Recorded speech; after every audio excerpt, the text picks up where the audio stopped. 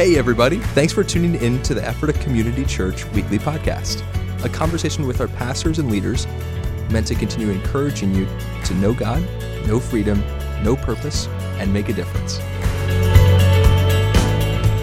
Hey ECC family, it's wonderful to have you with you. It's actually good for us to be with you. That's what Jim meant to say. But anyway, we're 1 week after, keep it going, we're 1 week after Easter, and our beautiful video technician was worried about my stumbling and tried to clean me up, but I'm like, oh my goodness, this is the real Jim. Yeah, for real. On Monday, which when we're releasing this, had a wonderful time yesterday. Kevin following up our Easter service with his message on the ultimate question. We're wrapping up our Great Exchange series. Next week will be our last week on it. Then we're going into an exciting Vision Weekend at the end of the month where we talk a little bit about where we think God's taken us this month. But Kevin had us wrapping up on another one of these hinge questions that Jesus asked. Like, follow me was one he did a couple weeks ago. Yeah. Then this one was the ultimate question. Who do you say that I am? He said it in Caesarea Philippi. By the way, it's the headwaters. I had the privilege of being there where Jesus supposedly held this conversation. It's the headwaters of the Jordan River. Yep. It was a big pagan location, a lot of little demigod statues and stuff there. And so Jesus would have been sitting really in the middle of the political and religious environment of the day. And Kevin really developed the socio-political side, but it was also just really, it was a heavily religiously charged place. And just what a great spot to drop the question. Anyway, I loved it. And I loved some of the ways he dealt with how we respond. But anyway, thoughts for you before we get into some of those? Yeah, I mean, I've really enjoyed this series and the way that we've weaved in different questions throughout it, and really what Jesus is doing and inviting us to, and inviting the disciples to. But yeah, I really loved. I'm a huge fan of historical context, so I loved the fact that he spent some time on that on Sunday, and really helped people see. And you know, this is a little bit of a rabbit trail, so I'll be quick. But quite honestly, we're in that kind of culture again. Maybe not exactly the same as the Roman Empire, but I think that understanding that context and Christianity spread in that context helps us actually I see the way that we're supposed to live today. And I love the four things Kevin brought up, like the four responses. He called it speculation, avoidance, divergence, and then confession. Yeah. And I remember, you know, as you know, Dan, and similar to you, you spent some time around academic centers, even Christian academic centers. And the speculation piece is huge. Like I sat in so many classes during my master's degrees in religion and divinity, where you're sitting there and we're always saying, well, some say this and some say this and some say this. And by the way, it's not just in academic centers that happen. That happens in now that podcasts are so ubiquitous and access to different thinkers on different things. Well, so-and-so thinks this about the spiritual gifts and so-and-so this, or prophecy, etc. It's really easy to begin to sit and live in the opinion of others. And almost, so Jesus is great. In other words, I'll use an example for myself. Am I just helping to build a place for people to come and meet Jesus? Or is Jim coming to meet Jesus every week at this place? Yeah. And therefore the overflow of that then is for other people.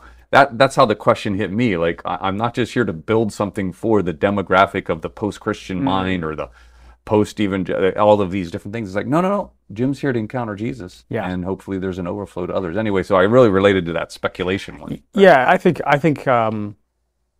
spending time in academic areas as well, but I think that there's especially, you know, with the postmodern view of, you know, there is no definite truth.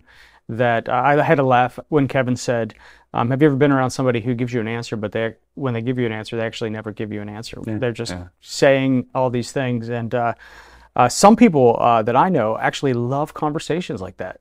Love batting around things and actually never landing anywhere. That's right. And so I definitely resonated with that one. But actually, all three up to confession that he gave, I've experienced them quite a bit. Yeah, I think the other one that hit me was the divergence one, and I think that has to go with people who are more burnt out with spirituality or had trauma experiences around the church, where even if they feel like God's making a move on them or trying to really, really talk to them personally, it's like, oh, well, you know what, I'll be let down in the long run, or I'll let myself down, or this church will let me down. Yeah. there is this passing off on others your own disappointment, and then therefore not having to wrestle down with for your own self. Anyway, I'm not being articulate, but that divergent one was in there as well, right? Yeah, I get it. No, I actually, excuse me, I shared with Kevin yesterday afternoon. I mean, I had a conversation just recently with someone who is on the fringes of faith, and their response to me, it was over text message, but their response to me was so much of this, like, yes, but my experience with Christians and hypocrisy and the church, and went on and on and on with all of these reasons why there was a rejection or just a arm out toward Jesus, right? And my response to this person was very simply, yes, but I personally can't get over the person of Jesus. Yeah, that's right. Right? That's right. And I mean, before I knew what Kevin was talking about, I was just like, but who is Jesus? Yeah. Like, right. I am enraptured with Jesus Christ. That's right. And so, yeah, I agree. I've actually said to this person, I agree with you on some of your critiques of the church, some of your critiques of Christians. But I'm not talking about that. I'm talking about Jesus. That's right. And I think I heard it in your voice there. I have sympathy for people who've been hurt or confused by the church or the presentation of the gospel or what the spiritual life is like. So I have deep sympathy, but nevertheless, Jesus is a living and active being coming to you personally first. And then, of course, he links you to a community. And that's how easy it is to miss that when you've been so offended by the community of faith or something. And we just want to say this, man, if there's anything we need to say as Christian leaders to say sorry, I mean, I probably should say sad, because I can't take direct ownership maybe for some of the things that have taken place in different people's lives. But I do want to say this, that the church doesn't always get it right, but the Spirit of God does, right? Yeah. But the beauty is the Spirit of God works through flawed things. I'm the God of Abraham, Isaac, and Jacob. And Jesus gives us Matthew, Mark, Luke, and John. He doesn't write his own gospel. So there is still something about him wanting to meet us in the community of faith that we can't apologize for. Yeah. But on the other hand, we know that it's created the ability to not take seriously some of the times Jesus moves on our hearts, because we're thinking, like, I don't even see a Christian I want to be like on the other side of Jesus moving on me. Now, but I have to say this, I'm sympathetic for that, but also want to challenge it and say, oh man, they're there. There is someone Jesus is showing you can be like. Yep. But a lot of times we use it as a cop. It can be used as a cop-out too. I just want to make sure that's said. No, it is. And I think, these three different ways of approaching Jesus are very natural. I think it was not hard for me or for anyone, I would think, to connect to those. But yeah, I mean, Kevin came back to it. The question, who do you say that I am, is such an important question, because it's like, yes, I affirm all of that. I can actually empathize with you on all of that. But at the end of the day, who is Jesus? That's right.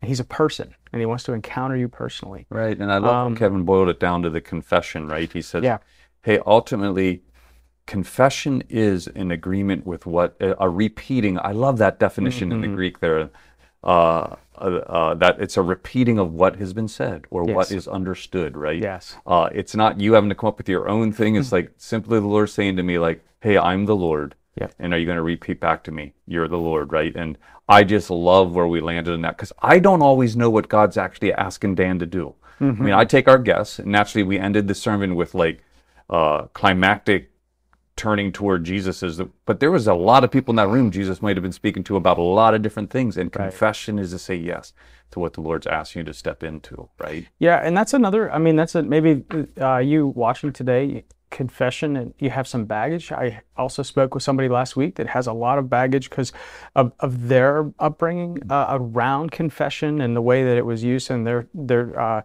spiritual origins, the church that they grew up in, and this idea of agreement. I've heard Kevin say there's so many no's, right? And there's so many. The church sometimes is known for all the things we say no to. That's right. And so to invite people to confess Christ with yes, man, I think that's just so powerful. Yeah.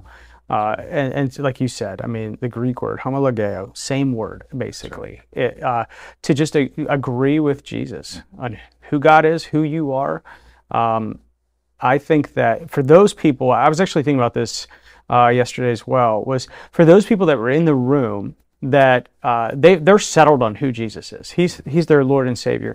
I think another cool thing is each time that we use kind of like those 4 yeses, and I hope you at home are thinking this way too. we're hopefully equipping you and discipling you from the pulpit on how also to share the gospel. That's right.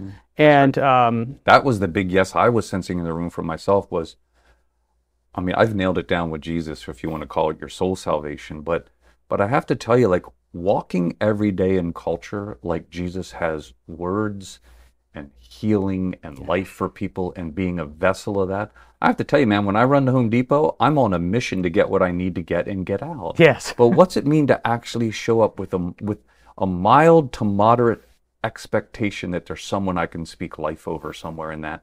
Yeah. That's what I feel Jesus' invitation to me, that repeating back, like, I want to be completely saturated as I walk around in everyday culture with something I have to give away to someone else. And you have to say yes to that, because if not, you view that time as your own, or as your, and you start to lose track of the life that can flow out of you. That's the yes I want to say. That's so good.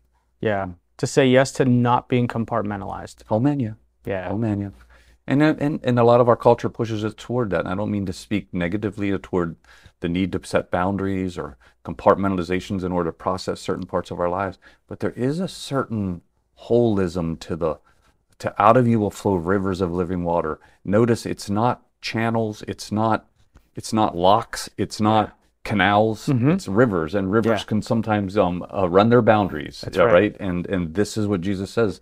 Out of you will flow something. Be ready for when it takes a twist or a turn. And I want to say yes to that. Yeah, that's so good. Yeah, so hey, that's a little bit about what we want to honor. Kevin's message is just this wonderful. And we have one more coming up within this Great Exchange series, and then we're pivoting to a Vision Week. And so I thought what we would do for our last couple of minutes together is just to talk a little bit about what Dan and I do day in and day out in this community.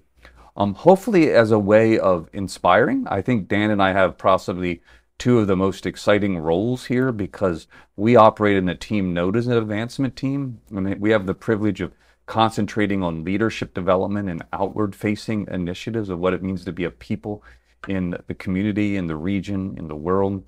And Dan and I get the privilege of sitting around and strategizing, thinking through some of that. And so we thought we'd just take a few minutes with you to share with you what motivates us, what some of our goals are, what some of the stuff that the elders and the executive team of this community pass on for us to wrestle with. And so I wanted to start with just some basic statistics. We give a monthly report to the elders as an advancement team, and here's some fun stuff to come up. Did you know that we had 15 membership applications come in February, 11 in March? We have this, in a few weeks, we're going to be bringing in 51 new members. And I just found out this morning we have 42 in process behind that 51. That alone is just shy of 100 people who are saying yes to this community and joining in membership. Now, friends, we want to celebrate attendees. We believe you can attend here. May many birds rest in our branches. But there's something quite powerful when people say, hey, I want to give and receive pastorally and through my gifts with this community. And we just want to celebrate those people. But I was joking with Dan before we started here. Membership is not the end goal of this community, man. Membership is one of those things that happens in a life. It's a kind of sacraments of sort with a community where once you've done it, you are then positioned to experience next levels within that community, or next levels in mission of what that community is doing.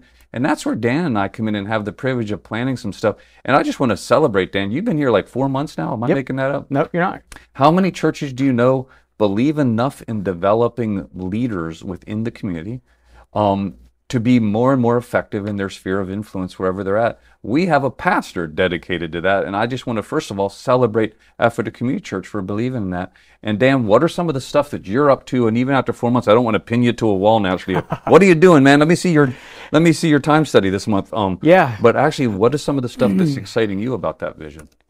Well, I think we're a little biased on what we do, right? Yeah, we do. But that's okay. We'll take it. One of the things that I'm excited about here is our community has so many people that are already leaders. And Kevin says it all the time, right? There's enough leadership potential resident in this community to change the world. And I actually agree with him.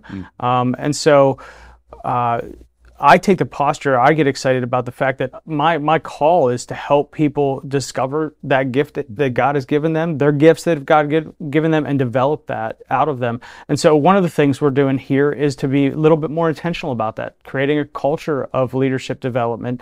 It's one thing to say it, but it's other thing to have proper systems and structures. So I'm working on building not only a plan on how to develop people from depending on how many people they're leading. So from leading a small group of people all the way up, and all the way up to leading a ministry or an organization, and tools along the way that we can help people. I think it's really important. One of my passions is to disciple and develop people, not for the church, but for the world.